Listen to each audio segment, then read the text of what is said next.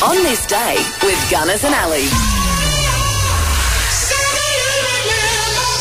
It's Wednesday, the 28th of June. Let's check out what happened on this day. US writer, producer, director and actor Mel Brooks was born on this day in 1926. He's still alive, and today, Mel, 97. What a legend. Another legend, Oscar-winning actress Kathy Bates. Today she's 75. She was amazing in Misery. There! Look there! See what you made me do?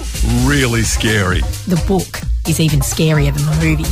Layla Ward, the English actress who played Romana opposite Tom Baker in Doctor Who. Today, Layla, she's 72. Mark Edmondson, the Aussie tennis player, is 69. Australian basketball player Michelle Timms is 58. John Cusack, the US actor and brother of Joan Cusack. Today, John is 57. And South African-born American entrepreneur and businessman Elon Musk is 52. It was on this day back in 1606, William Shakespeare's play Macbeth was performed for the first time. And if you want to catch it locally, it's coming to MPAC in July. Queen Victoria, then aged 19, was crowned as the Queen of the UK and Ireland on this day in 1838. In 1914, Archduke Franz Ferdinand and his wife were assassinated in Yugoslavia.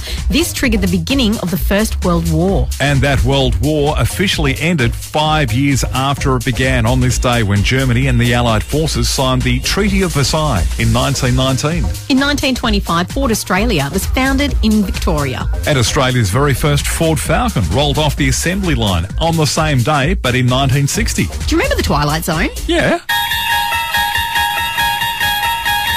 Hosted and created by a guy called Rod Serling. This is the dimension of imagination. It is an area which we call the Twilight Zone. Well, Rod passed away on this day in 1975 at the age of 50.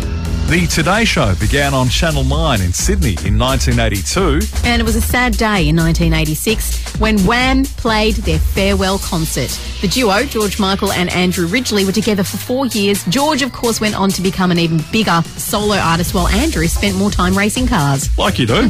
Just a few of the things that happened on this day for Wednesday, the 28th of June.